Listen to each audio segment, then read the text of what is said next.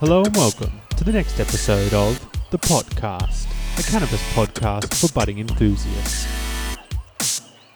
You're joined as always by your boy Heavy Days here from the Upside Down Library, and as always, this episode could not happen without the amazing support of our sponsors. Seeds Here Now, number one seed bank in the game, guarantee on satisfaction, not just germination. Why grow anything else? You might be unhappy at the end. You go to Seeds Here Now, they promise you'll be stoked at the end. They only stock quality breeders, and if you're not, hit them up.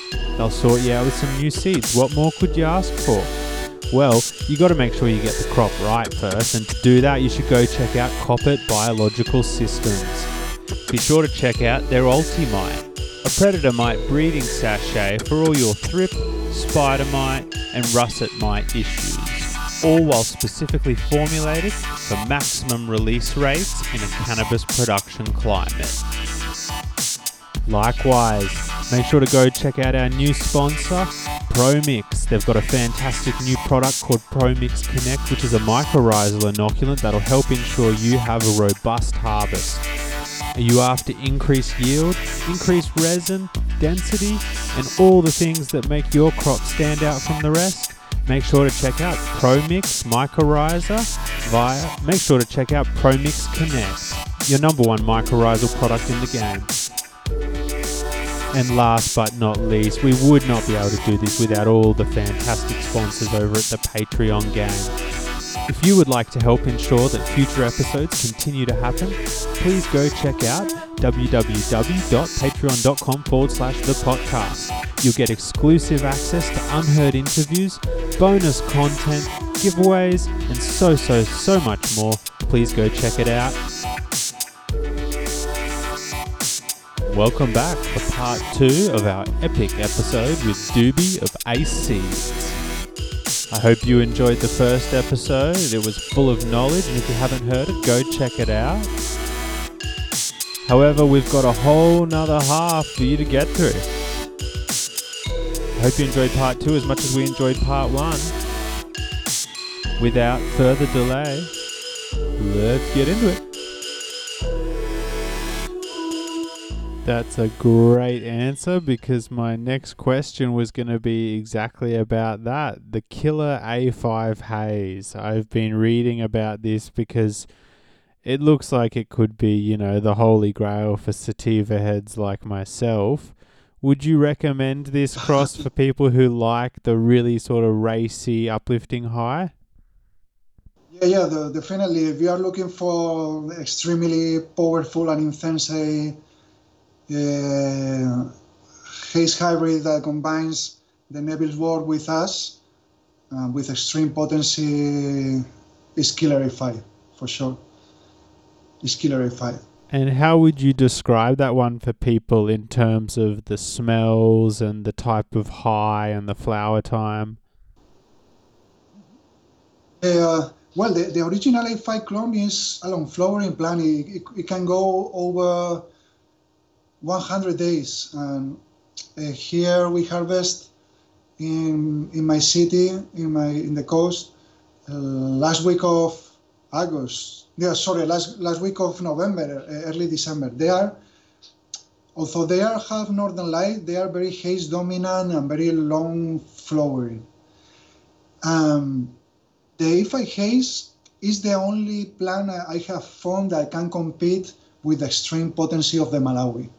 That was when I experienced also the A5 haze the first time.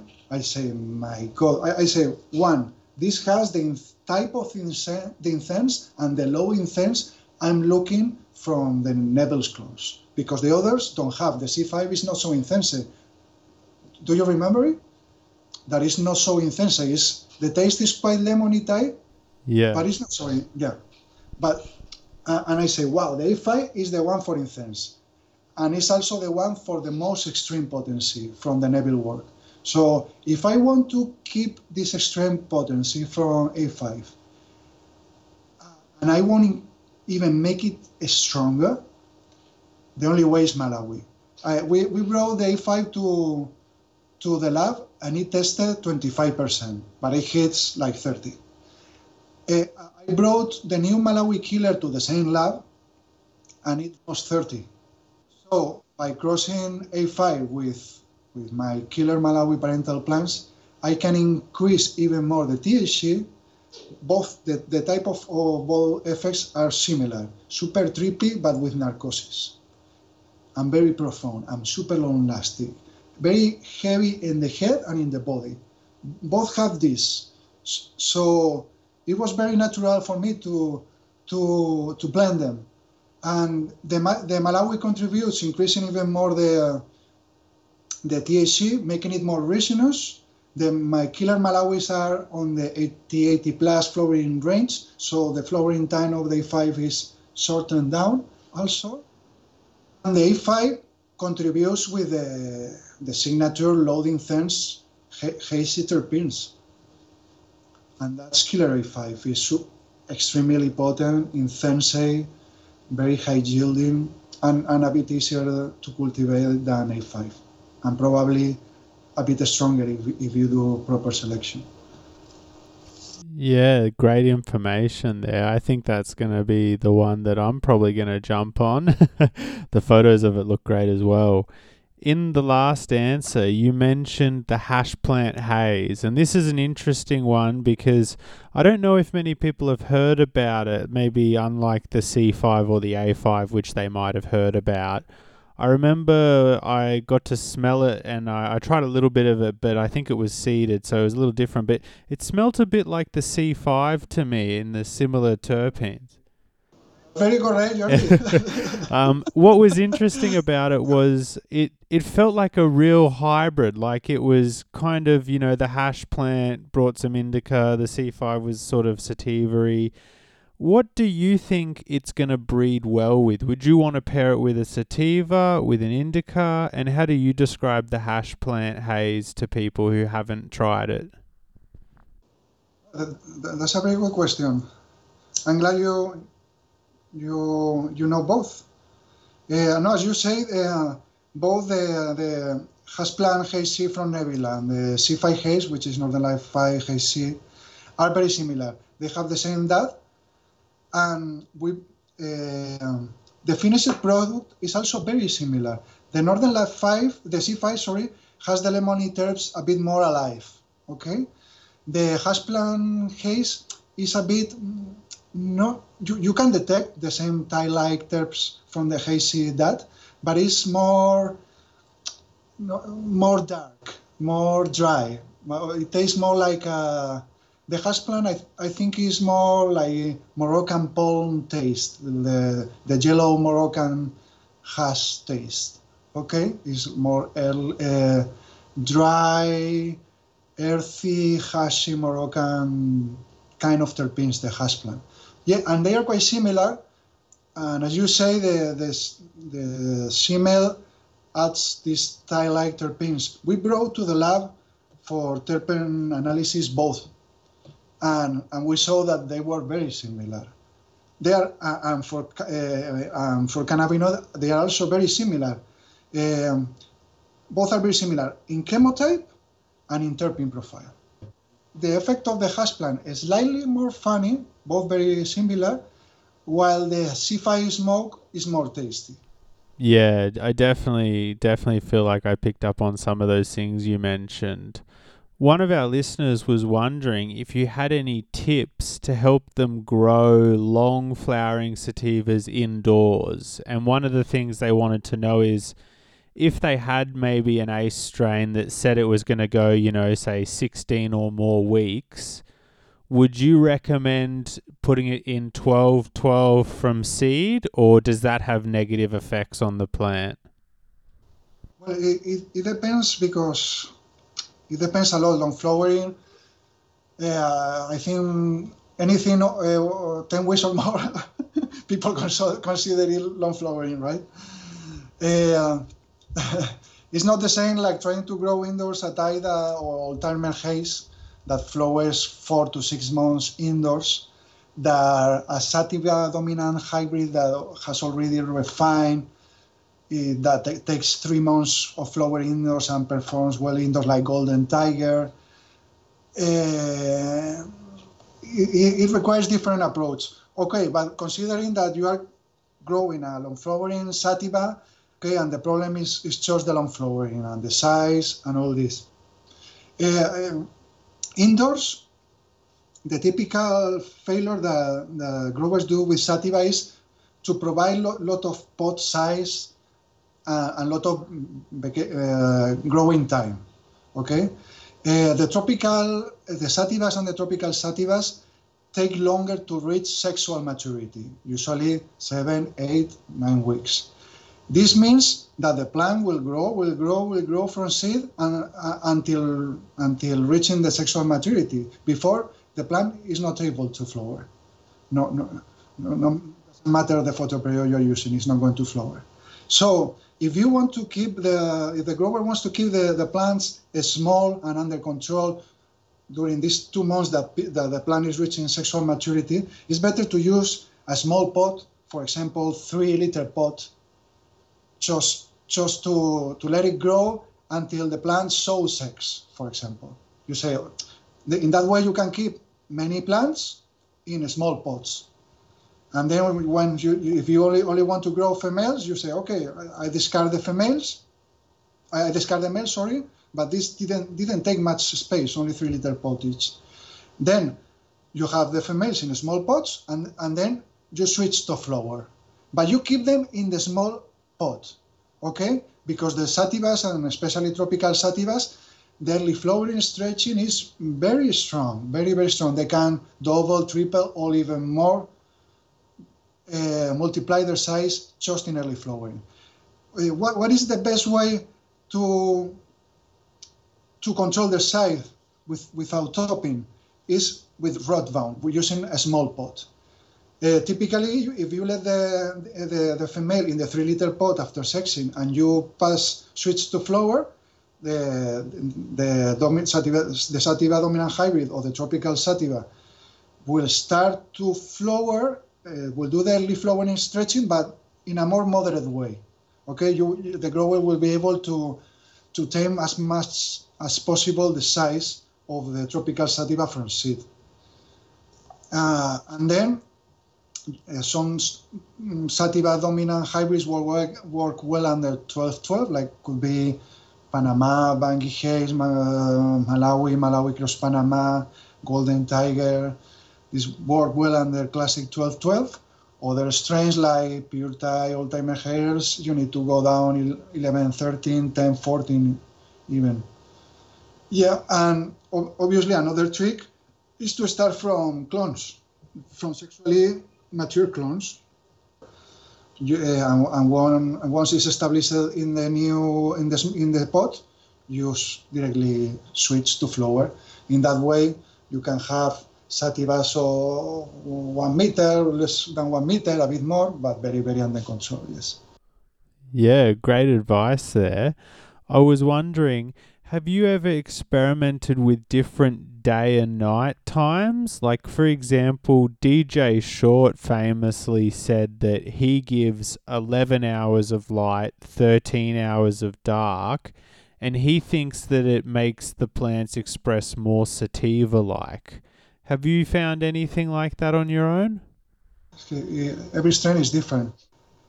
I think a reason that his approach was like to start the germination of the tropical sativas under 1410, no? I think so, yes. Yeah, because this is, for example, in the subtropical strain we have been talking about in Canary Islands, in Hawaii, in New Caledonia, in Reunion Island, is that photo period. The longer days will be 14 hours, okay?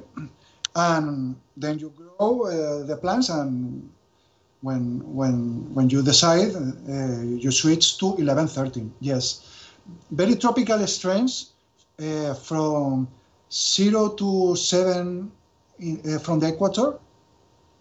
For example, Thais, extreme Colombians, extreme Jamaicans, extreme Central Africans.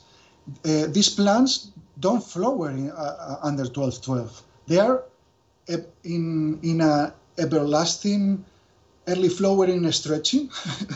So indoors, they chose grow longer nodes and longer nodes, that they put a few pistils, but they continue because they are feeling that they are in that moment that they need to stretch and make a space for the buds. But they will only, this extreme tropical will only go deep to the flowering process when they are 11, 13.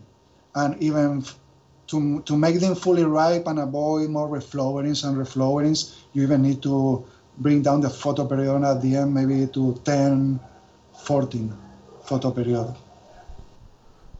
Yeah, very interesting, very interesting.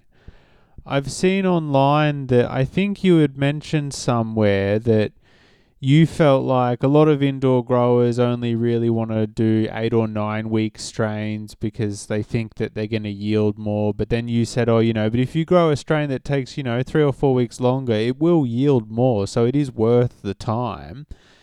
Do you feel like not enough growers are sort of aware of this? Because it feels like there's not a lot of sort of commercial people trying to do sativas. How can we help get the message out there that sativas are viable? Yeah, that's a very good question. And I don't think many people realize, especially the young ones. There's also the false myth that without indica, there's no GL in hybrids. I have many people that ask me the same question over the years. I want a 7, 8 week flowering plant that yields well. And I say, oh, early flowering plants are not the best yielders. There are good indica strains, but you want an indica, okay. There are good indica strains that are good yielding with 9 weeks. But if you want even better yields, better to grow a 50-50 hybrid, a real F1 hybrid 50-50 that has a lot of heterosis, hybrid bigger, and wait until, for example, the Malawi cross PCK, it flowers 9, 10, 11 weeks, but the yield is the double that a plant of 8 weeks. So, is it worth to wait 2, 3 weeks more and yield the double and harvest the double and harvest something that has more sativa and probably can provide different effects? If you ask me, for sure. And if we talk about the whole picture, what are the biggest cannabis yielding in the world? Is sativa dominant hybrids with just a touch of indica. 70-80% hybrids that can grow 5 to 6 meters big and yield 2, 3, 5 kilos. And they have just enough indica genetics to add the bud density to make weight. But the long colas flower structure, the big size, the super vigor, all these traits that at the end will come on the final gel come from the sativa.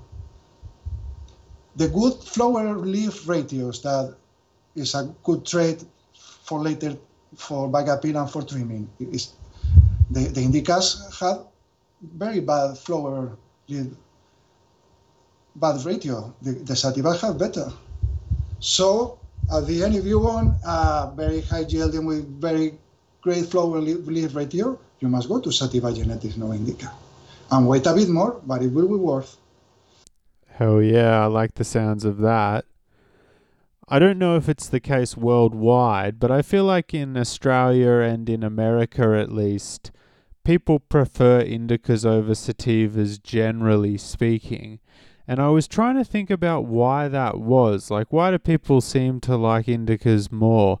And I kind of was thinking, oh, well, maybe it's got something to do with how sometimes people who sort of have anxiety or are naturally a bit nervous will use cannabis to help with that. So, those people aren't going to like sativas. But then I kind of thought, oh, I don't really know. Maybe it's just individual biochemistry. Like, who knows? So I'm wondering, do you feel like more people like indicas than sativas? And how can we try to convert some of the people who like indicas over to the dark side to try the sativas? Well, if you like you like indicas and if you like smoke indicas, I don't think it's the dark side or it's a bad thing. Um, what I think is a bad thing is the reductionism to simplify the whole qualities of the cannabis gem pool towards only the indica dominant strains that look good on Instagram. You know, I think the cannabis is much more than this, has much more than to offer than that. I understand that a lot of people don't tolerate well the sativa effects and prefer the indica or CBD, and it's perfect. For smoking sativa, no one is better person, and is not better. Okay, but yeah, I think it has to do with both things. In one side, the industry, both in America in the 80s and in Holland, developed commercially with indoor growing. And the best strains that were developed with indoor growing had a lot of Afghani. This is a fact. And because Northern California and all these they need in Northern California the October is already cold. In Holland they don't have a good weather. So yes, commercially it went to fast flowering indoor plants of Afghani indica genetic background. The Afghani also, they were the more suitable strains to adapt genetics to indoor growing, to shorten flowering times, to make the buds denser, to increase resin production. So at the end, the standard for commercial quality weed after the skunk is, and now with the kush and the cookies, is obviously, and it's a fact, is the indica dominant strains. Yeah, some of them have a bit of sativa. They are very complex polyhybrid. You see that they produce sometimes thinner leaves, but the flower is all about the refinement of the cannabis Afghani indica. You know, is the and they are succeeding in the they are the best on it now in North America. In North America are the pioneers of the modern Western marijuana. We need to thank to the hippies that we are smoking and have this cannabis culture today. They are the biggest country with the biggest cannabis culture in the Western country. They are pioneers in breeding. So I cannot complain much about them. But honestly, their style doesn't match with my style of what I like. But it's just my my taste, and I don't think it's better or than the other. If you ask me, I would like to see more diversity, more genetic diversity, and more sativa strains being grown and being appreciated. Yes, of course. Yeah, and it's a bit like that. It's the industry, and also what you say a bit of the society we live now on. When the hippies started with all this, they wanted to make the revolution and use the drugs for the revolution. Now we live in the days of globalized capitalism. No, we deal with a lot of stress. We are very disconnected with the nature, with the natural life, and we suffer a lot of the depression and anxiety increase in this modern world. So it's normal that people need approach to cannabis from the medical way, and then they prefer something that that is more like a stone, no, that will kill the day because they have had enough of the day. They just want something that will kill their day and will help them to go to sleep, and that's all. Or if they have a medical problem, that don't get high and get some medical relief from the CBD. Yeah, great answer. Great answer. I was wondering if you could tell us a little bit about the Spanish scene. And what I was interested in knowing specifically was, is hash still a big thing over there? And then as a follow up, are there any sort of differences in the culture, just even regionally, from, say, different areas in different parts of Spain?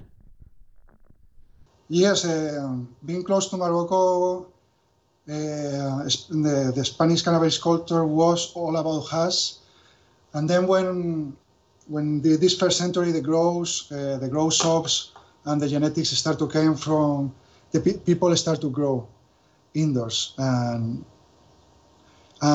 then a very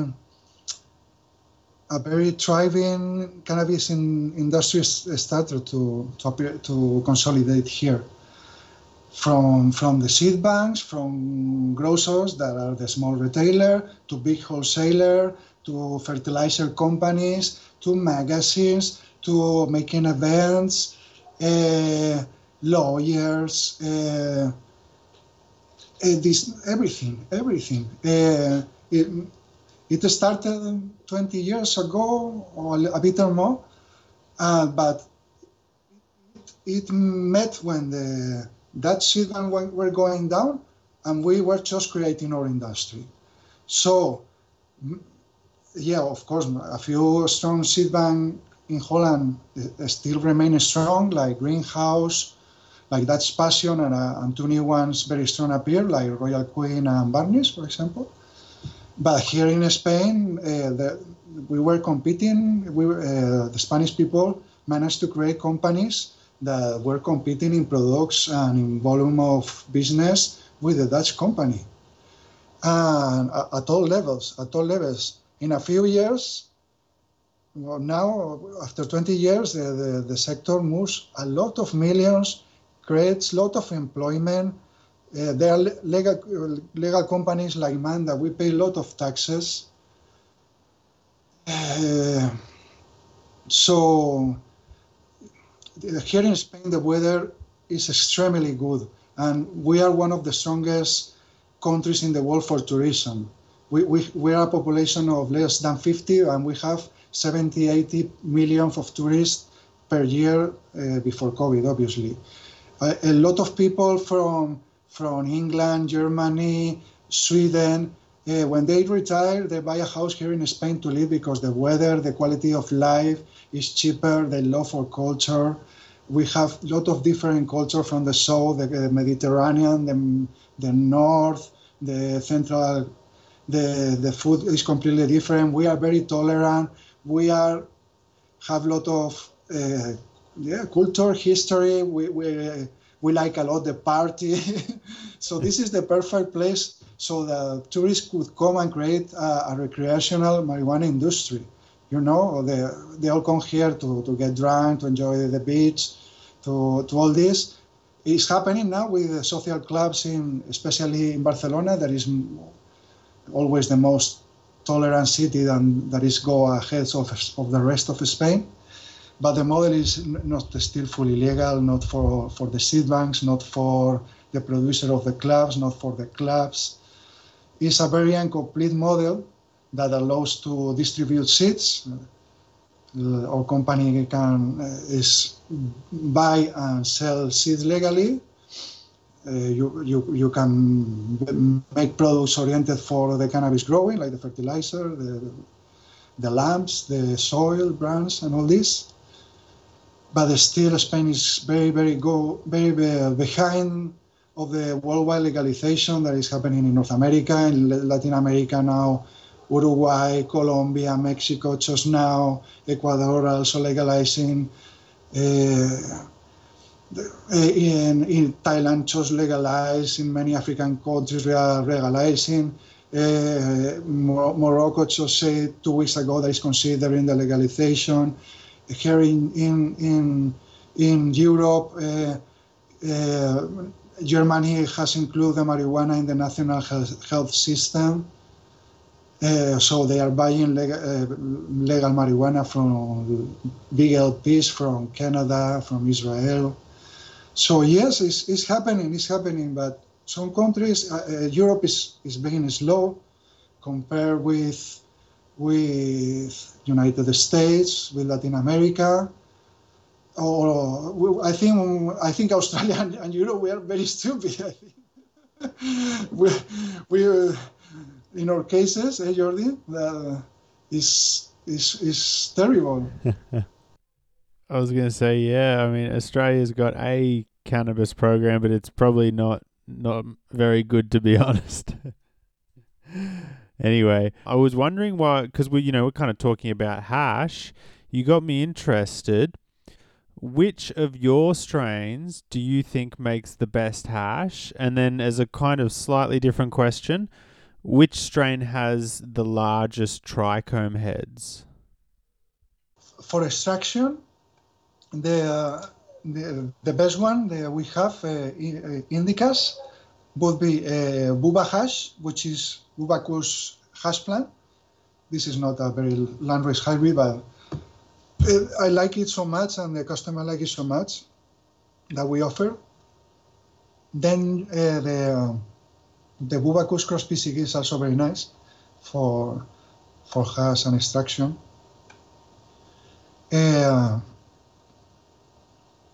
The hash plant.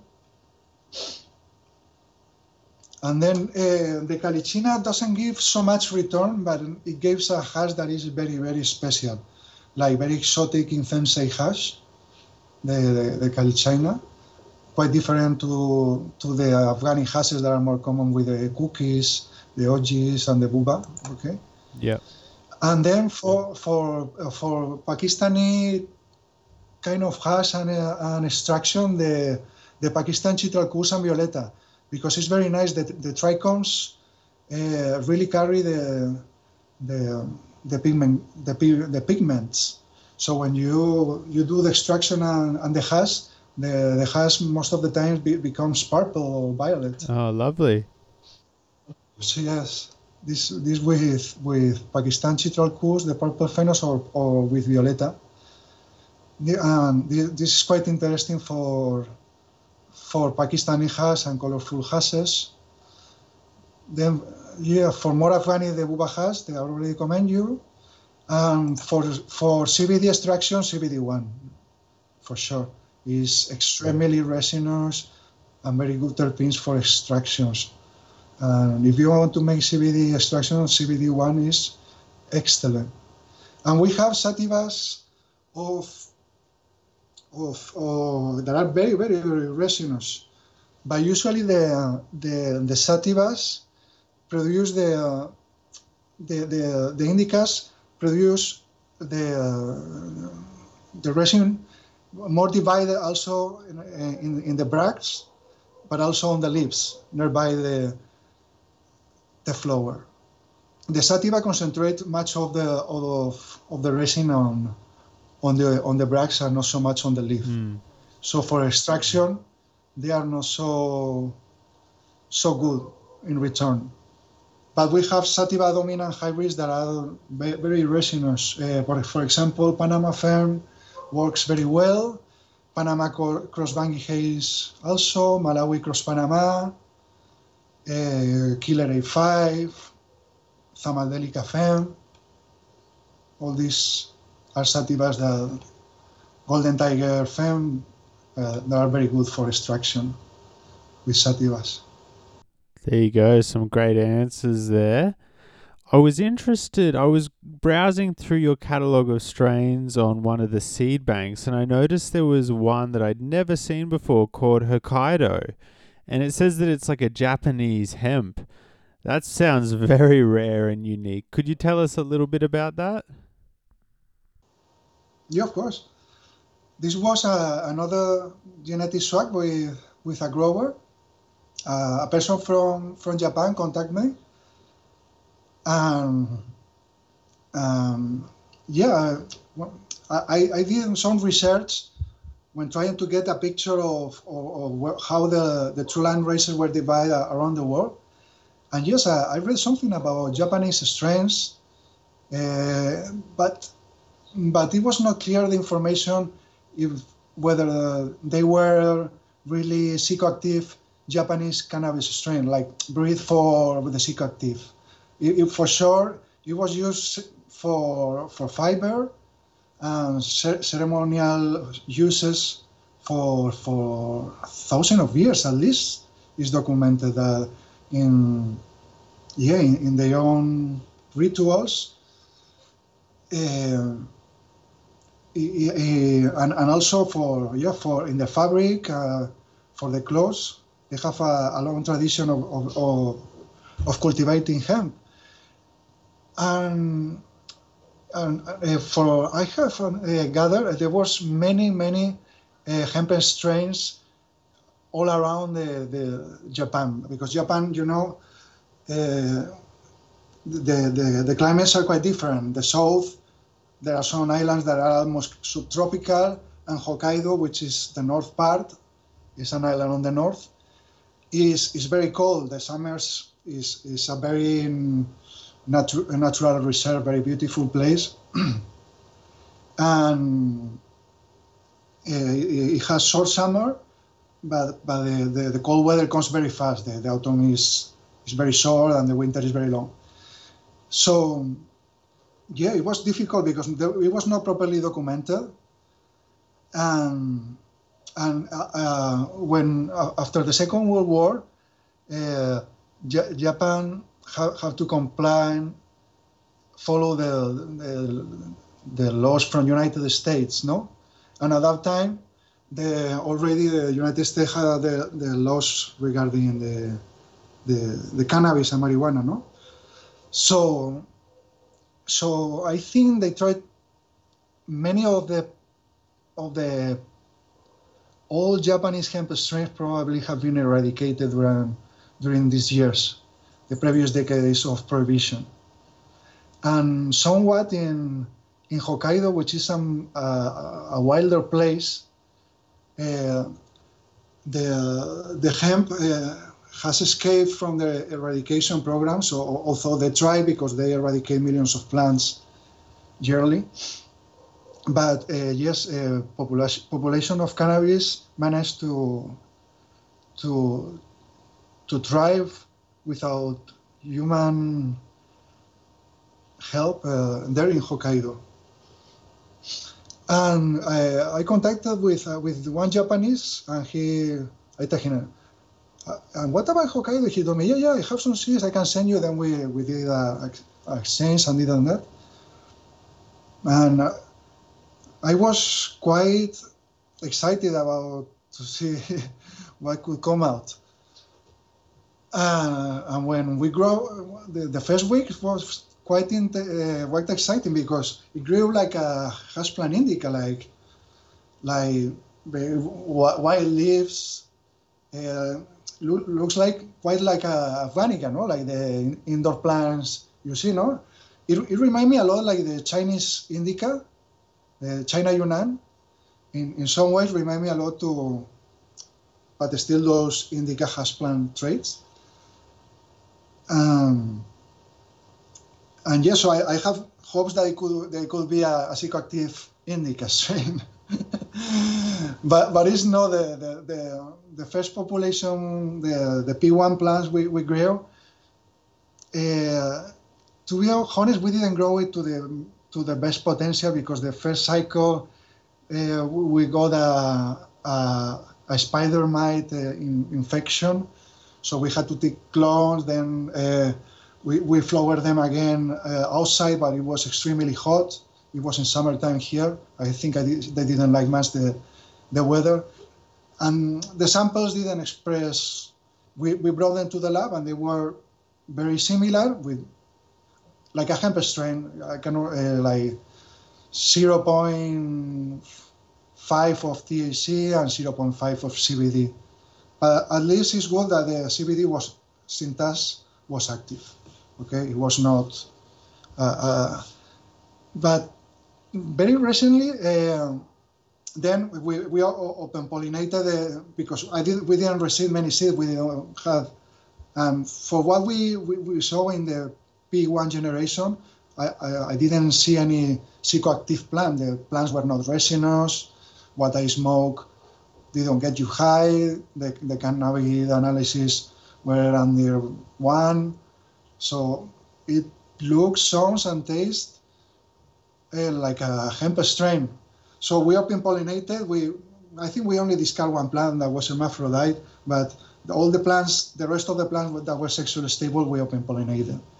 And of our first studies is okay. This is a hemp strain.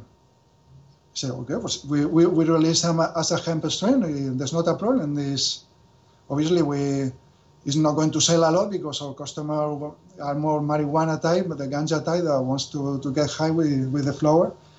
But it's interesting to from the preservation side to contribute with new hemp cultivars that no one knows except the Japanese, and the Japanese have had a very prohibitionist since the Second World War, so they don't comment anything about their Japanese strains, or they can be psychoactive. There are some studies, quite old, and but some landrace growers, they say, yeah, Japanese, wow, that's interesting. I'm going to buy you some packs and this and that. More because from the preservation side and because it's really exotic, no, right? Than its psychoactive potential. And one grower that grew the P2 generation we released,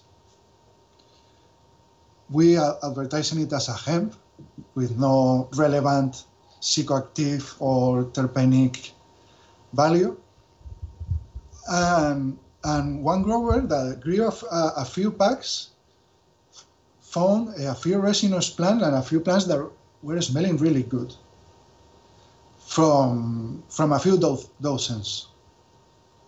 And he brought them to the lab, and one of them had 10% of CBD and 5% of THC. That's pretty good. Not bad. Not bad. And the others were, and the others interesting were very low in THC, but a bit of CBD. And then the third type that was like the one we found, like hemp, like very low THC and very low CBD. So it really showed that if we look for in first that the strain has the potential to be more relevant for terpenes and cannabinoids, and with a bit of work working to this plant to this kind of chemotype with more content, we can make it even psychoactive. But it will need like backcrossing to this type of plants, then inbreed line 1, 2, 3 generation, and then fix it to something more psychoactive or something only with CBD, but more CBD.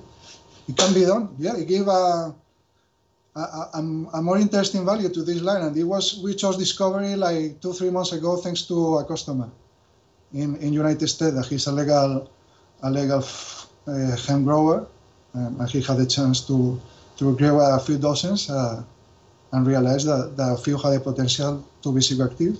So who knows? I'm in touch with him, and maybe we collaborate to hopefully increase the cannabinoid and terpenes of this. Yeah, but definitely there's potential to do it. Yeah. Yeah, wow, how interesting. Maybe a future offering from the Japanese hemp strain. That's very cool. So you mentioned preservation in there, and it kind of got me thinking about a question I've been thinking about for years now, which is for someone like yourself who's looking to get pure landrace stock, what does the future of preservation look like to you in regards to landrace, considering most people kind of say, oh, you can't find that pure anymore, even if you go to the real, it's all polluted now. What do you think landrace preservation is going to be like going forward? The thing, obviously, many things has been lost. That's true, but many things are left. Many things are left more than the indoor kush waiting for us to yeah. I think that is a pessimistic way to see it. Yeah, I agree that very interesting lines have been lost. Then you're not going to do anything to really find out how many good ones are left and to try to preserve what is left.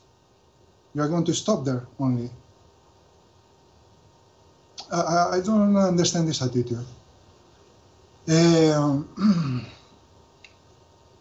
Is difficult because preservation, how it has grown up the recreational and the industry doesn't give money. In the future will, in mid-long term, when this industry gets more complicated, when the genetic engineering starts, when only big companies that have this knowledge, these machines, these qualified people, these patents will be able, for that profile of companies, then the different genotypes that the land races and the gene pools that we are now looking at, these are the gene pools that will be very important and with a lot of value for these big companies. Okay, but in mid-long term, at the moment, and for the small companies, it has very little value. Because what is the big trend? The kush, the cookies. This is 80% of the business. This is 80% of the business. So if you if you want to make money, you need to concentrate on this. That's why the seed banks are copying USA, and the Spanish seed bank are also copying USA because it's the next big thing. And USA is already there. But and the only way to the commercial gene pool is all has cookies.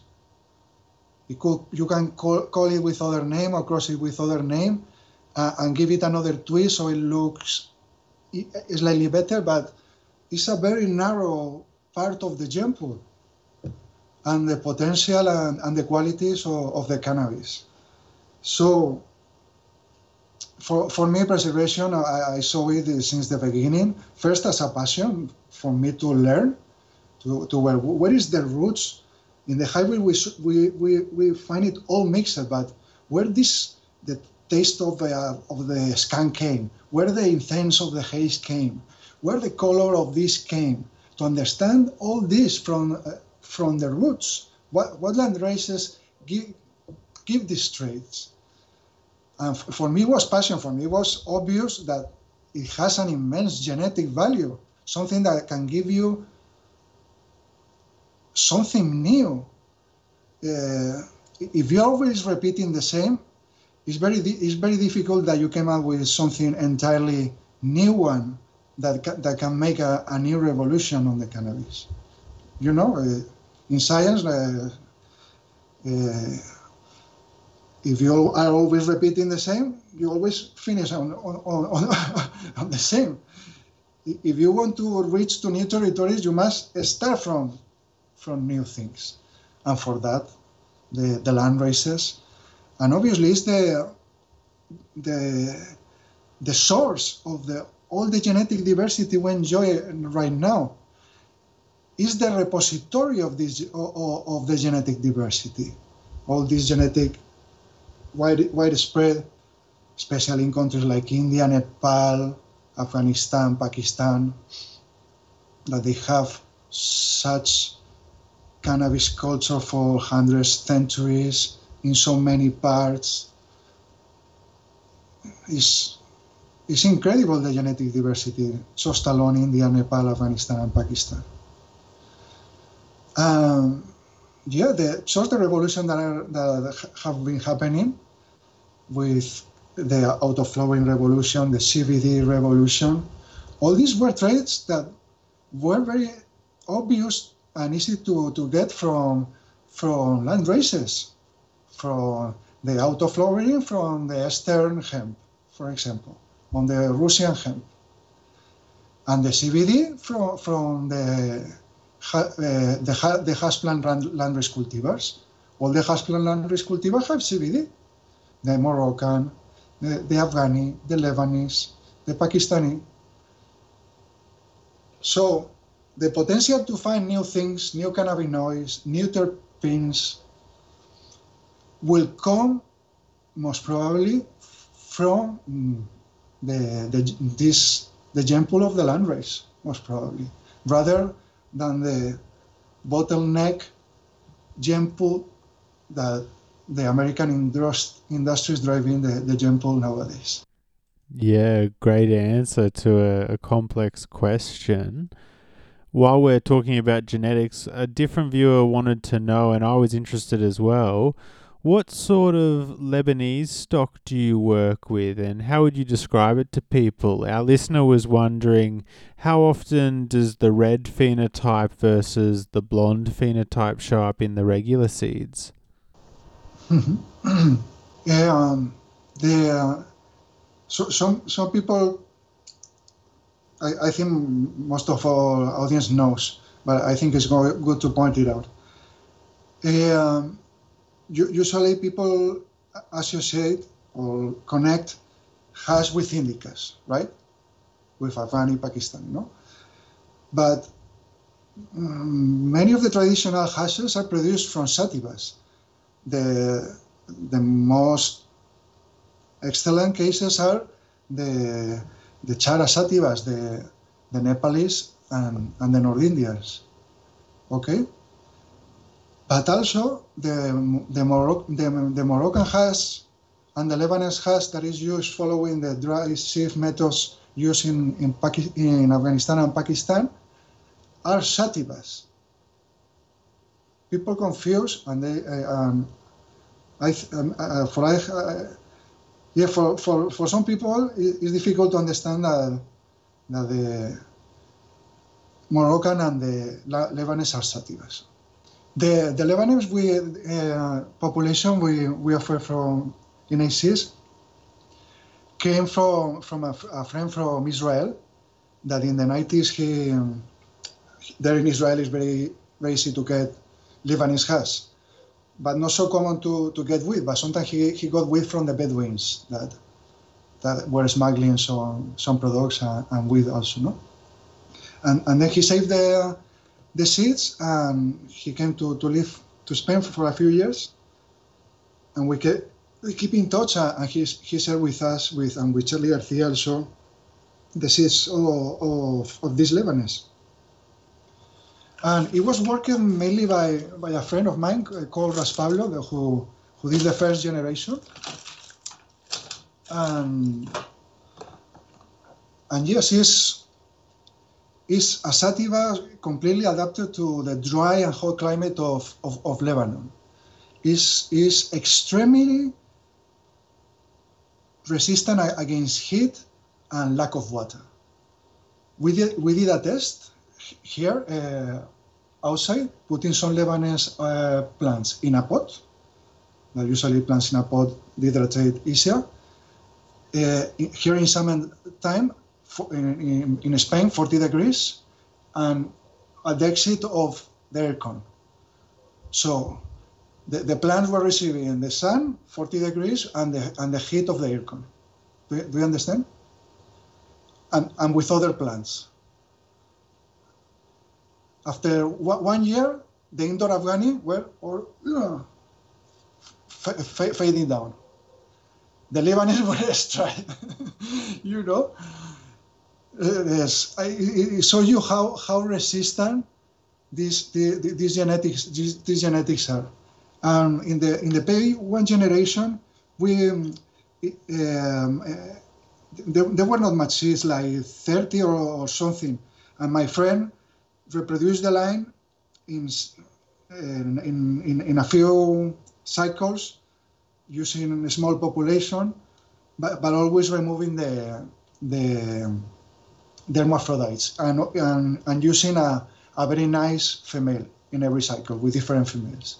So we came out with 3 lots from the same males that were pollinated with many different males in each lot for the P2, for the second generation. Then we grew like 100.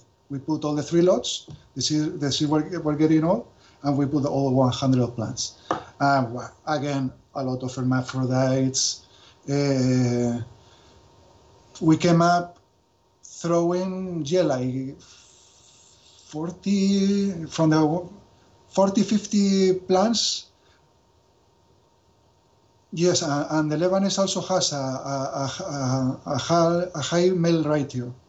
Yeah, the Lebanese usually produce quite a lot of males. Yeah, well, after removing males and hermaphrodites, we left with 30, 40 females. But we managed to found sexually stable females and males. The two main phenotypes, one more sativa with long nodes that takes longer to flower in, 70 days, 74 indoors, bigger yielding, more branchy type, thinner leaves but still big, with more tangy, citric, mango, fruity terpenes. And then there's other pheno that is smaller, more columnar, faster flowering, 55 days flowering or so, and more colorful. Indoors it turns purple, reddish. And this one, the aromas are quite strange. It's not so fruity. Yeah, I prefer the effects of the taste and the effects of the long flowering. And the interesting thing of the Lebanese is that most of the plants produce both THC and CBD.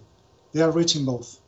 Okay, like for example, we found like balanced THC CBD 1-to-1 chemotypes, 7% THC, 7% CBD. Then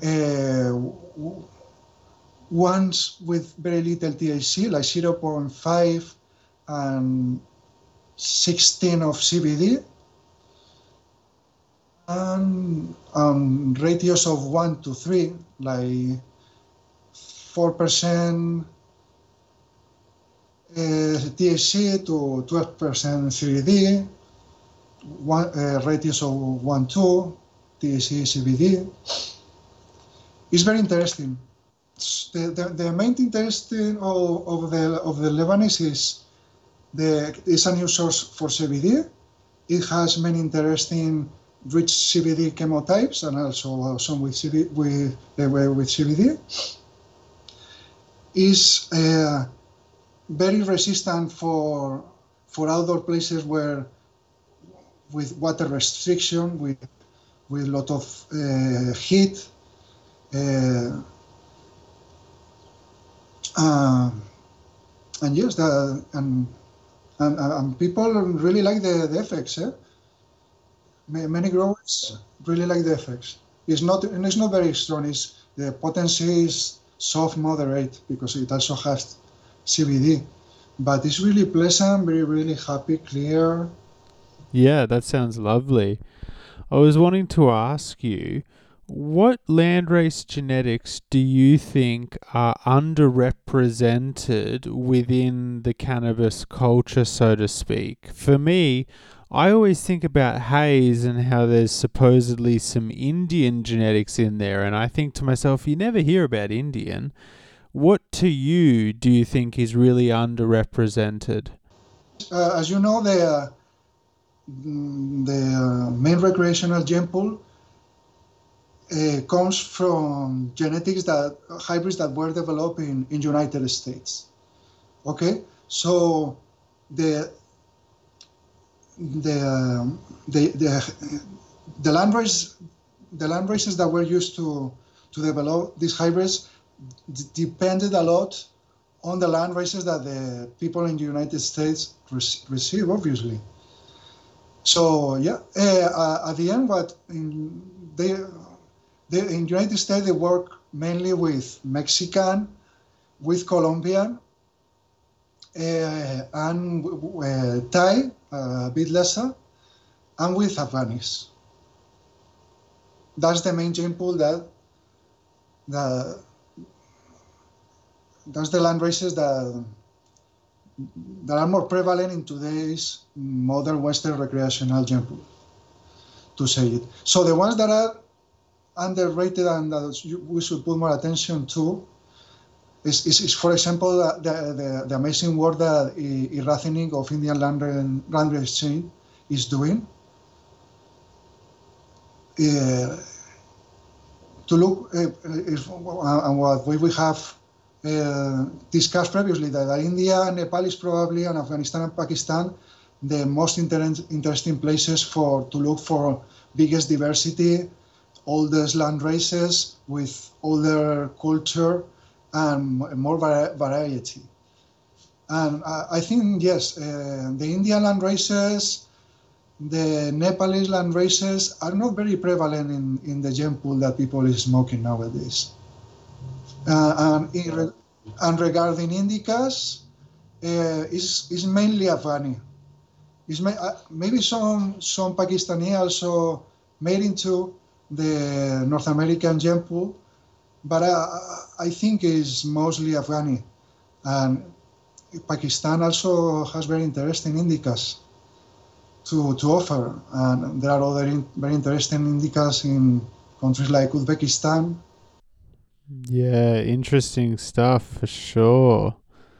So the next thing I wanted to ask you about was something which a lot of fans asked me to follow up with you. Do you ever plan to have any sort of partnerships with any US seed banks? I think there's a lot of US growers that really want your gear but maybe find it hard to get it. Hard to get it, yeah. The is legalized on a federal level. We will try to establish there a legal business and to look for partners there. I don't think right now is the moment.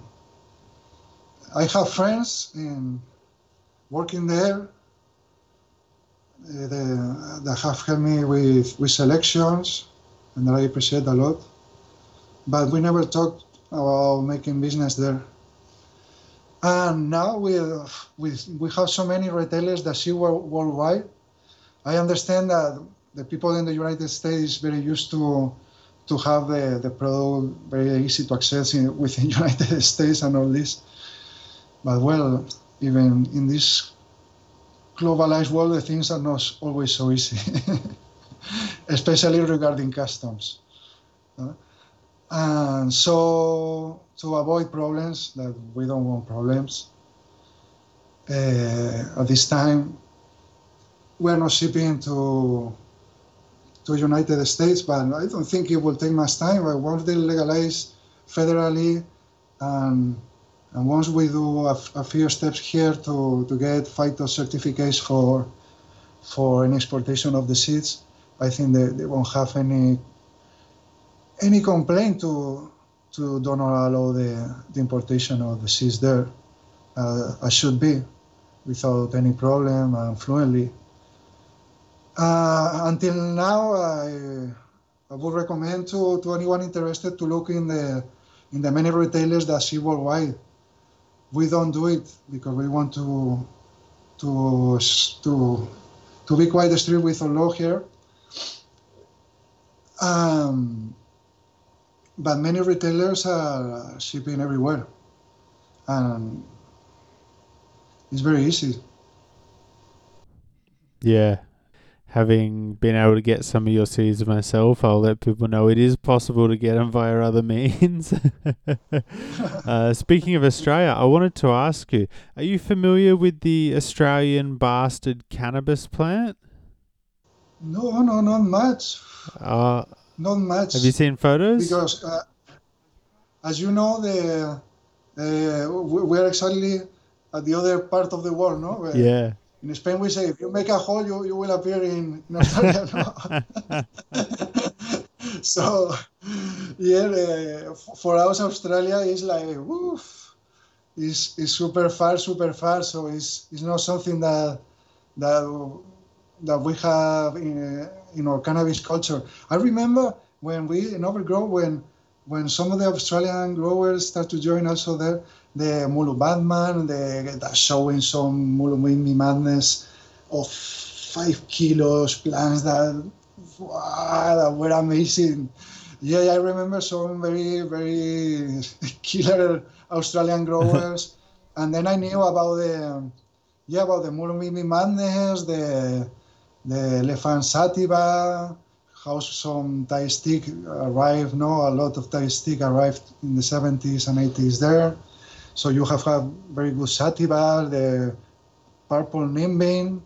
I have heard and seen, but never smoked, to be honest. So it's a pity. But I think it's just because the distance and because at the end the Australian hybrids didn't make it into the Dutch genetics or the American genetics. And it's a pity because many people say very good things about Mulumimi madness. So I don't understand how after so many years, no one came up with a good representation of a good Mulumimi madness that could be spread around the world so people can get a touch of the fine flowers and breads from the Australian growers. It's really a pity that, but it's obviously a result of the prohibition. It's just like that. No, you got a very valid point there. It is surprising no one's really locked down the Mullumbimby madness. I did want to ask you, I know that you grow organically, and we're very passionate about helping people to grow organically on the show. What sort of grow style do you use? Do you just use basic amendments and you just mix it in? Do you do no-till? Give us a bit of a rundown on how you grow plants. Oof, it's extremely easy because for 20 more than 20 years following the same soil mix recipe. I'm a soil grower, I'm an organic grower. I love the outdoor buds over indoor. Uh, and I always use is we get a very high quality peat from a cooperative here in Spain, and we have been buying this peat for 25 years, and it's always the same. Basically, we put like 80-90% of this peat, then 10% of very high quality worm casting, then a bit of palm of guano. This depends on the strain and the stage and the transplant. More for flowering, the guano. And a bit of cocoa if it's a strain that is slow with the roots, or if we want to speed up the first weeks, a bit more of cocoa and this. But basically like this. And then our organic fertilizer, we use two brands that here in Europe are very, very well known. Is Cana, the organic line, the Biocana, which is basically Cana Vega and Cana Flores, and the Rhizotonic, which is marvelous for transplants. And then also it's very nice. I like a lot the BioBeef, el BioGrow, BioBloom, BioFish, the fish one. I basically usually use this one for 25 years, and that's all. I love the taste and the feeling and the vibration of how they came out. Yeah, I don't need anything more. Yeah, there's room for improvement regarding yield, but I don't like to use chemical. It makes very neutral the taste and harsh, and gives a bad negative vibration that I don't like in the high, like a toxic feeling in the high that I don't like. And also I don't use much of these new era flowering stimulators that the more. I just use guano and basic organic fertilizer for flowering, and that's all. No, not bad busters and all this. No. There you go, keeping it simple. I like that. So the next question I wanted to ask you was, do you have any seeds in your stash that you're really excited to look through next? Like, what's the next thing you're excited to look into? Okay, I have a list somewhere there that yeah, Yeah, we have a Kashmir hash plant. The one of my colleagues got from a Spanish hippie that lives there for decades, and we have done a couple of generations of this hash plant from Kashmir, and it's very interesting. There's job to do because there are different chemotypes, there are solar hermes, but there are some very interesting expression like very resinous, wide leaf, colors, very interesting terpenes. Yeah, it's quite interesting this Kashmir. Then some sativa seeds that a friend of mine that is a sailor brought me from the Caribbean from San Martin Island. It's a very very small island in the Caribbean. And he told me that after going across the whole Atlantic, that he finished all the joints, and they reached to San Martin first in America. And then he got in touch with a Rasta there that was growing super crazy sativas, like things live like needles. My friend told me that's what good enough to me. Like a good tropical from the Caribbean that doesn't contain indica, that hasn't been contaminated. Then I have some interesting Colombia that some the one Chilean old Chilean man. He used to work for the ENCOD. Do you know the ENCOD? I don't know how it's called in English. It's the Department of the United Nations for Drug Studies. Oh, okay. Okay. They make some studies in Latin America of the drug production area and the relationship with the cultures and the minorities that grew there. And this person was part of it, so he was in contact with many Colombian growers, old school Colombian growers, and he brought me Punto Rojo, Santa Marta Gold, and Mangoviche. And the one I want to have more will to explore is maybe the Santa Marta. Don't know. Then I have different seeds from Sri Lanka, and all one that a hippie here from my village that is half Sri Lankan, brought from Sri Lanka, very small seeds, ultra long flowering, sativas, 4 or 5 months of flowering. And I have another Sri Lanka, but these are more fresh. So I got other from Sri Lanka in 2017 when I traveled there. And others that I'm quite curious and that I would like to, waiting in the fridge is also one that Azure, one friend from ICMAC, sent me is the Papua New Guinea. This I'm very, very curious to explore this. I haven't explored the sativas from Papua. I was there in 2019 for holidays, but I couldn't get with. There you go. What a nice list. Yeah, and we have some projects ongoing this year, which is to bring back the pure China Yunnan, and hopefully to bring the pure Tai Chiang Mai.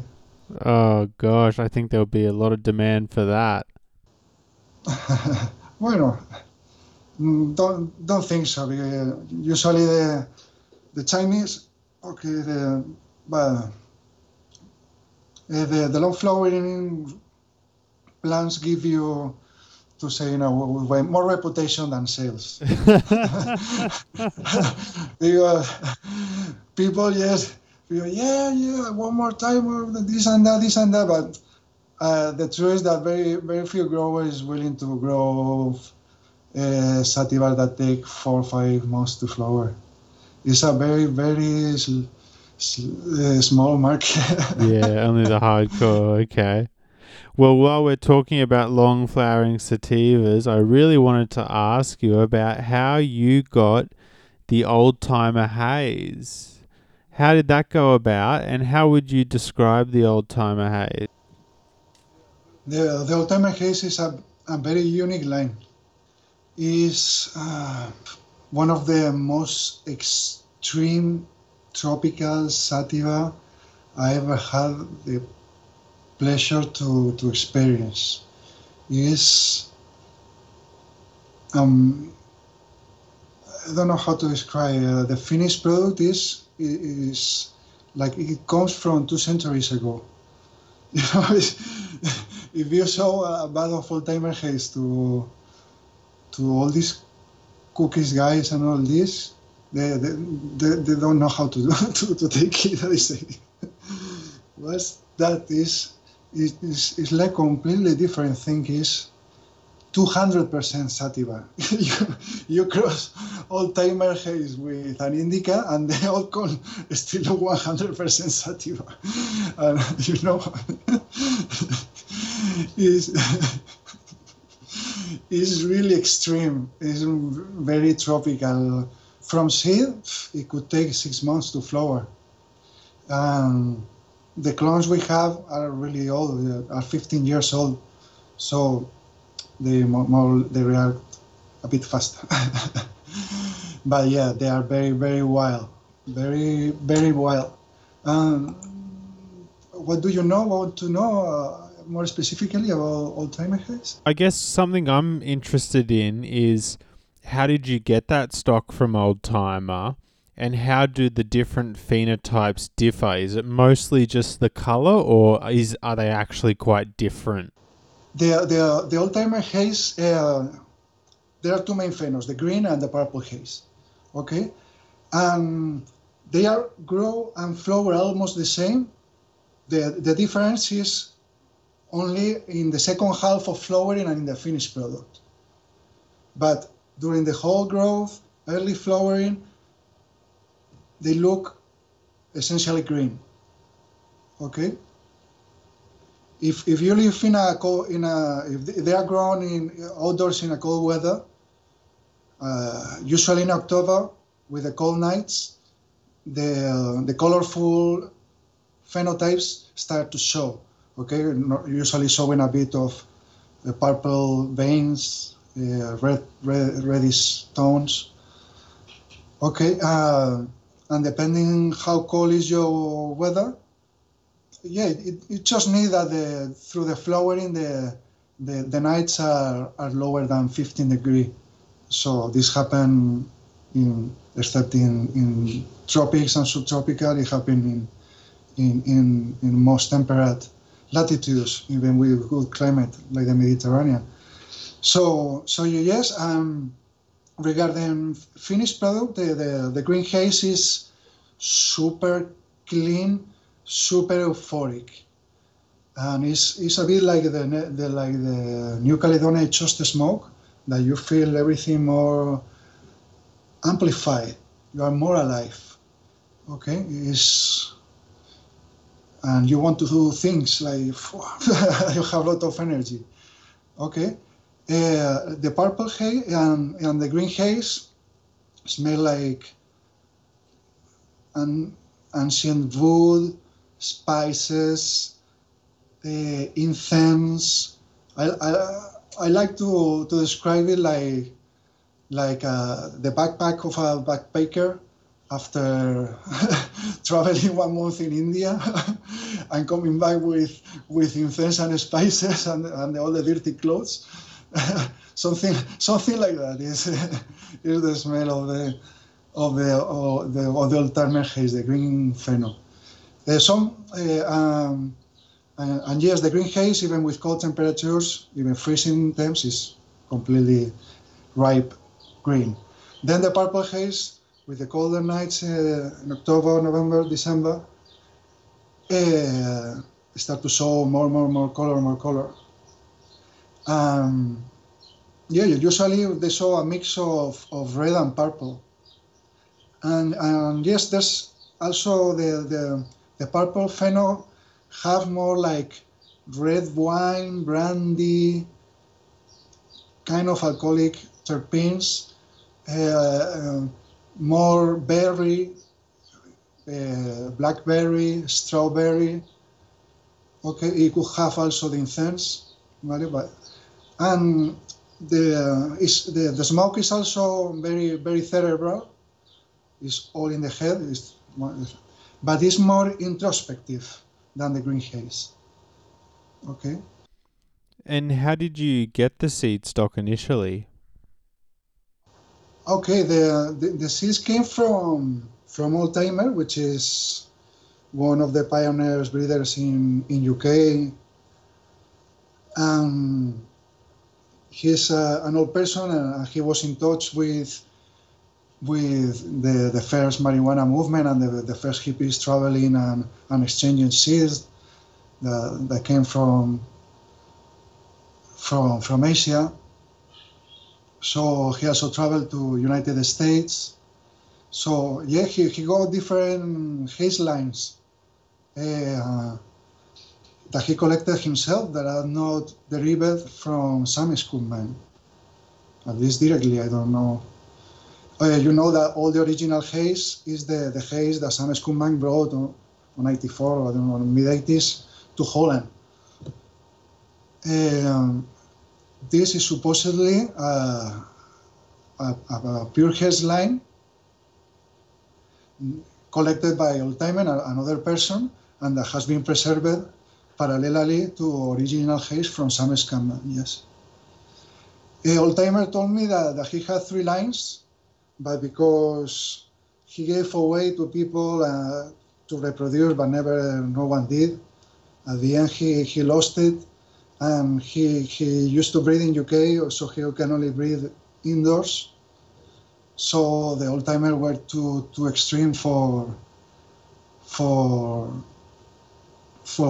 the breeding goals and needs. So he made a few hybrids with it, but he ended up losing his pure haze population. At the end, only one person that was called Pacific was one of the persons that received the pure haze seeds from him, from Oldtimer, and he did a small reproduction. And at that time he gave away seeds in cannabis world, I think it was, yes, to different people, to people like Santi Baba, to us, and there were not many seeds left. And I think Oldtimer appreciate us, cherish us, and he gave us and knew that we were really passionate with sativa, so he gave us like 40 or 50 seeds from the Pacific reproduction, and those were I don't have any record or news that anyone grew more Oldtimer haze from the original batch, or that anyone preserved any other haze line from Oldtimer different than this one. Only the work we did is what remains alive.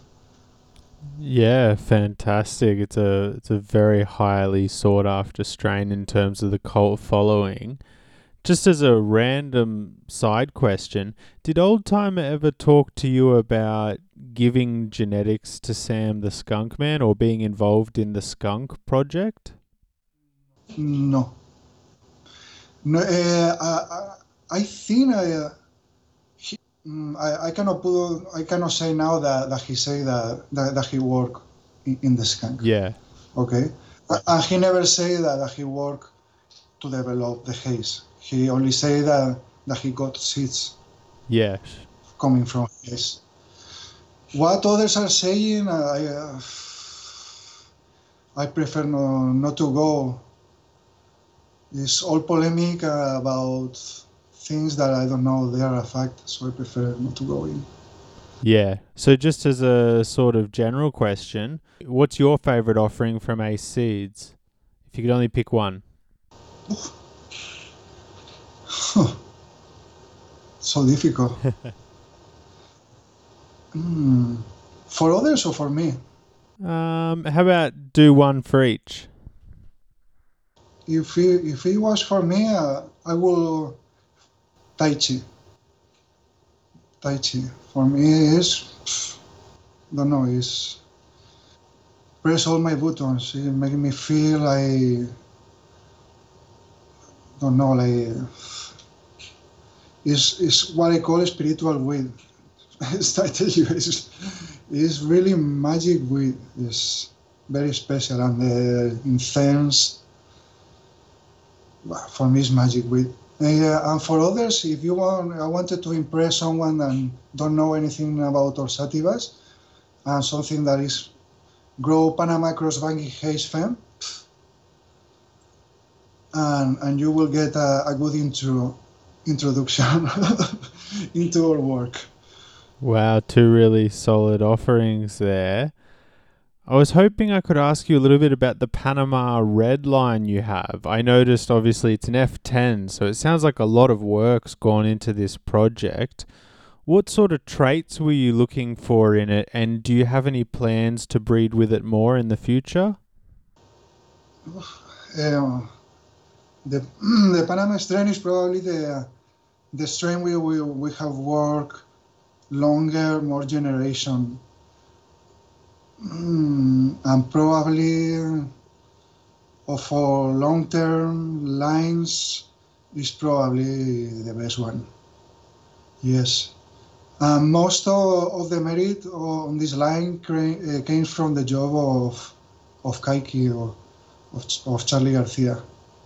He did the most difficult generation and to put it at a level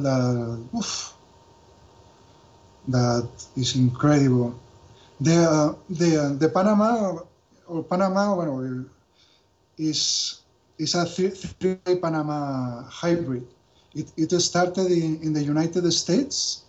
There was a grower, amateur breeder in the overgrow forums that he was a friend of mine, and Charlie Garcia. His name was Greengrocer, and he used to grow Panama lines. He had a hybrid of a Panama old Panama green and an old Panama red line. Okay, and he worked, I don't know, maybe 1, 2 generations this hybrid greengrocer. Then he passed the the genetics to Charlie Garcia, to Kaiki from Canabiogen when we were working the first years of ACE seeds, and we took a third Panama Colombian red strain from Alex Mano Negra, okay, and we put several red males from this third red sativa male into the two-way hybrid, making a three-way hybrid, okay. And then Kaiki worked the hybrid in at least until the F6, F7, until 2006. Until Kaiki did the most difficult job. Is Panama is like to capture the best traits of the best Panama reds in a strain that can be grown with modern standards and compete with resin, terpenes, potency, bag appeal, quality with the modern strains. Is an extremely good job. We don't say lightly that is the best pure sativa Central American sativa bred of the last 20 years, because it is amazing quality. It has different phenos. The red ones, the green ones, some that have so much resin that it is white, purple one, and Kaiki work, Charlie Garcia worked the Panama until the F6, F7. And then I started to work with the line on 2006, 2007. I did like 2 or 3 generations. And then the time that I worked better myself, the Panama, was in 2013, when I put like 7 different Panama lines from F6 to F10, and then we selected among 100 different females. And then I came up with the Panama Goddess F10 Elite, which is my work after Kaiki, after Charlie Garcia, of a mix of his Elite Panama Red, the Elite Panama Red we had at ACE at that time, mixed it with greens that I like, and then work 3, 4, 5 generation work. Some of the line, the main parental plant we use for Panama breeding is the Panama Goddess. It's an F10, sorry, and is elite. It has everything I want. It's probably not the more readiest, but regarding GL, type of effect, quality of the effect, terpenes, is the best female I have seen until now. After 20 years working with Panama. That's awesome to hear. So I was hoping to clarify. I noticed that the Pakistani Chitrali Kush breeder pack, it kind of had a lot of different phenotypes listed in it. Is that similar to how you were talking about doing like the different Zamels where they're sort of like unreleased mothers and you're including them in this pack that aren't normally in the others? And how would you describe the other Pakistani mothers compared to the usual one you use? Okay, the concept of the breeder packs is more addressed to big breeders and big growers that want to make a big selection to find that really outstanding plant to keep as a clone and keep for years. It's people that wants to go into one of our strain as much as deep and wide as possible. And in the breeder pack, each pack, each strain is different, so each breeder pack is different. But what I try to offer is seeds from the different best lines that represent the strain. Okay. For example, in the case of the Panama breeder packs, will be to put good, that the grower can easily find good seeds from the Panama green, from the Panama of the red pink pistil, from the latest job we have done with the strain coming from the Panama Goddess, etc. With the Cali China, with different lines, they are cousins.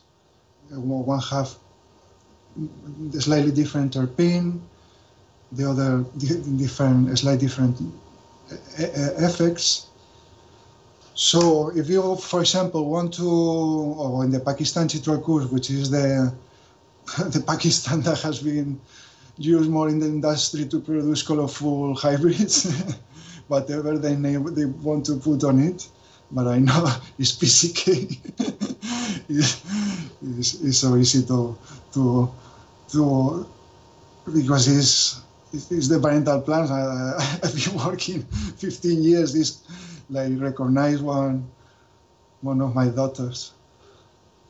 And for example, if you want to breed with Pakistan Chitral Kush and do it in a more proper way, you take the breeder pack and you from the green line. I focus to find the best from the green.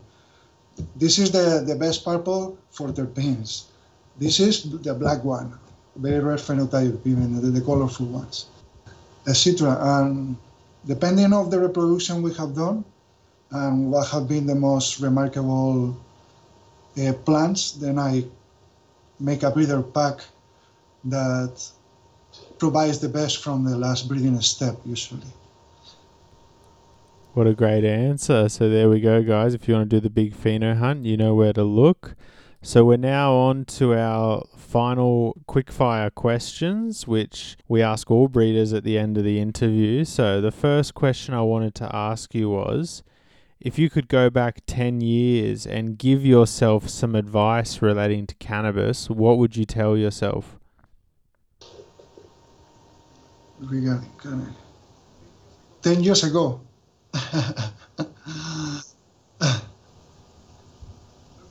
I will leave everything how it is.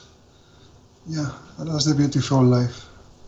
Oh, that's poetic. I love it. The next question we ask guests is, what is the single most memorable bit of cannabis you ever smoked? Be it flower, hash, whatever it is. What's the most memorable for you? Oof, the most memorable. The most memorable that I cherish in my memory a lot is the Nepalese Kathmandu, was one of the few land races I grew. It flowered with purple, pinkish hues. It was such a delicate plant that followed with its delicate colas, and it smelled like wild strawberry. And when you smoke it, it was intense, like being in Nepal. Why we were childs, and they say, "My God, this weed from Nepal is incredible good." Then also with the trippies from the pure thamals, and the first thamal we did, like incredible trippy. Then other strains I miss a lot are the funny Mexican effects that make you loud with your friends, like a bit like the New Caledonia to smoke that is make you smile and improve your mood. I miss this kind of effects. You very seldom find it today in today's weed. Or other strain I smoke, very interesting purple sativas in northern Laos, in Ban Vieng. That was very strong and unique. I never tried anything like this.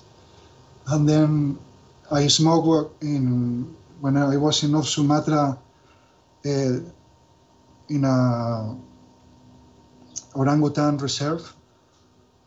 We had the good luck to try the HL is how we call it. The Americans, I guess, they put gold to everything, but it was it was black, and it was just, the truth is true. And I haven't smoked in a few weeks. It was on holidays, and I was there in the dark in the jungle, and one of the that was traveling with us with a group got some of the local weed from northern Sumatra, from Aceh, and they were a black fermented thing that almost had no bracts, that it was only leaf and sticks. Well, we make 1 or 2 Yonsei, and we said it between 3 and 4, and it was extremely strong. If you grow this properly with good flower, and you let it ripe, because the flower we smoked wasn't ripe, I think is one of the strongest the land races I have experienced in northern Sumatra. Another I cherish from the commercial strains, the first maple leaf that smell like baby shit.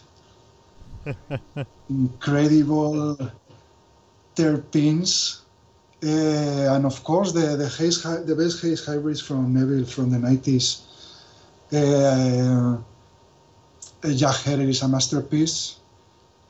The Hawaiian haze, it was incredible. Only tried once, but It was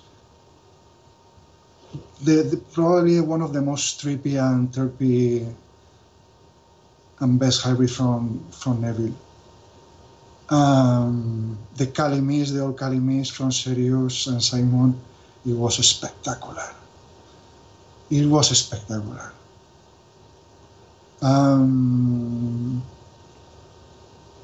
Yes, one Philippine Kalinga from Cordillera Centrales that tastes like a jasmine. It was purple and tastes like jasmine. Yeah, these are probably the land races and commercial strains that I cherish more and had more impact in me. Fantastic. What a awesome list you've got there. So the next question I wanted to know was, if you were going to get dropped off on a desert island and you could only take 3 strains with you for the rest of time, what 3 strains are you going to take with you? It would be Thamaldelica, Panama Crossbanky Haze, and Tai Chi. There you go. So just very, very sativa dominant selection. Love it, love it. Okay. So, have you ever had a strain where all your friends are telling you about it, you're getting very excited to try it, and then it finally comes time to try it, you do, and you feel like this isn't very good at all? It's quite disappointing. It happens me very frequently with all the new strains. To be honest, with the GG4, all these cookies, yeah, it look good and it look very good, but doesn't tell me anything. I like, this is the kind of smoke that I like to smoke in the afternoon. And yeah, people is crazy about all these weeds. But honestly, you put me in New Caledonia, that you can only smoke the Kush and New Caledonia. To give you an example, I will take the New Caledonia back. You can keep all the Kush you want. Fantastic. So, the final question for our chat today. If you could go back in time, any place, any point in history, to collect some seeds, where would you go and what seeds would you collect? I would go to Thailand in the 70s to get the true Thai stick. Colombia, in this life, I already have. But yes, definitely, I will go to Colombia. I will go to get the finest Colombias from the 60s and 70s. Good Afghani before all the mess and the wars. An Afghanis from the 60s and the 70s. And yes, I think the most are still alive. Yeah, especially in Asia and Africa, where it was really old to have it. There you go. Good news. Yeah, I'm still positive.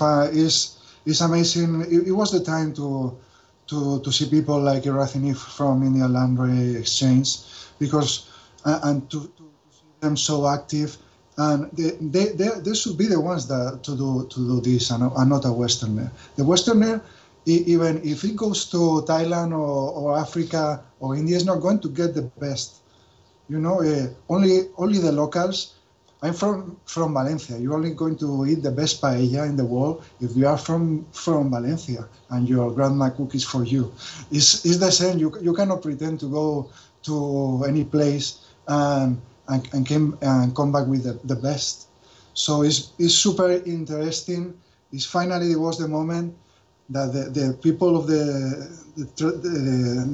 the people from the traditional farmers and people from those countries start to understand the value and the importance of the preservation of their gene pools, because they are very united with many of their traditional livelihood and lifestyle. And who can do this better than the local people? And who should do it? ethically and morally others first than them. So it's amazing what it's doing, and that's why through ACES we are trying to support the work that the Indian land race saints are doing to document the land races of the countries that have more, and showing us that there are still so many left, and there are still so many things in cannabis to discover that shows the same thing. So yes, that's why I like to support the people like him. I'm extremely excited with every project they do. And yes, I think the future is there. Now that the legalization is coming to all these countries, that people try to empower their local strains and try to preserve what we have left, and then try to develop new strains, something really new. What a fantastic answer. So I think that just about brings us to the end of the episode today. Were there any comments or shout outs you wanted to make? That I love you, everyone. I love you, people. I really appreciate the support to ACES. It has been some years. It has not been very easy. Well We've done. had many ups and downs. It has been very hard. We have had to sacrifice many things. But we did it because we love it, because we wanted, because it was our passion, and we wanted to contribute with something. And I really appreciate how our genetics impact in some growers, and how happy makes people, and how happy this makes me feel. It's a really beautiful thing, and it's very creative, and there's a lot of love involved. So yes, this industry is not easy. I never did all the things always correctly. I'm just a human. But I just try to be as much good person as I can be and give the best of me in my work. And is this. Without you, it would never happen. So thank you very much. Much love. Fantastic. So again, thank you so much for coming on the show, giving us all the history, all the knowledge from the landrace preserver himself, DUBI of ACE Genetics. Thank you so much again. Thank you so much. It has been a pleasure to start the spring, this beautiful day with you.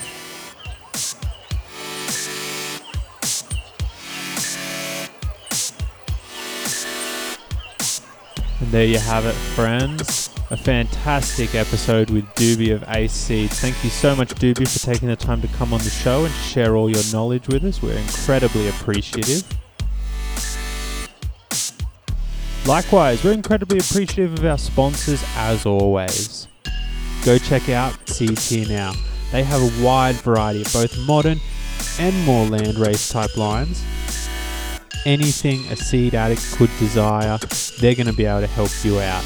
They've got all the top quality breeders and a guarantee on satisfaction at the end of the harvest, not just on germination. Why would you go anywhere else? They're my pick. Go check them out. Likewise, you need to stop on by our friends at Coppet Biological Systems. With the largest range of predator mites and other natural enemies in the game. Be sure to check out their Ultimite, a predator mite breeding sachet for all your thrip, spider mite and russet mite issues, all while specifically formulated for maximum release rates in a cannabis production climate. And next up, who could forget our friends at ProMix? They're here to help you get the best crop possible. Check out the ProMix Connect mycorrhizal inoculant to ensure that your crop is productive, resinous, dense, flavorful, all the things you want. We know mycorrhiza is important. The god Jeff Lowenfeld told us. What more do I need to say, guys? ProMix Connect. It's a fantastic product. Go check it out. Finally, the Patreon gang. You guys know it. I love you. You are the lifeblood of the show, and you get access to episodes early, as well as bonus unheard content. So if you want to be a part of the club, go check out www.patreon.com/thepodcast for early access, bonus content, giveaways, and so much more.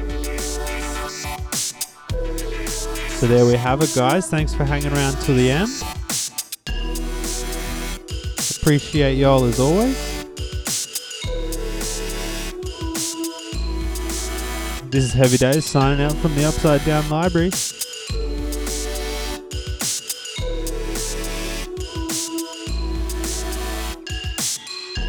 We'll see you.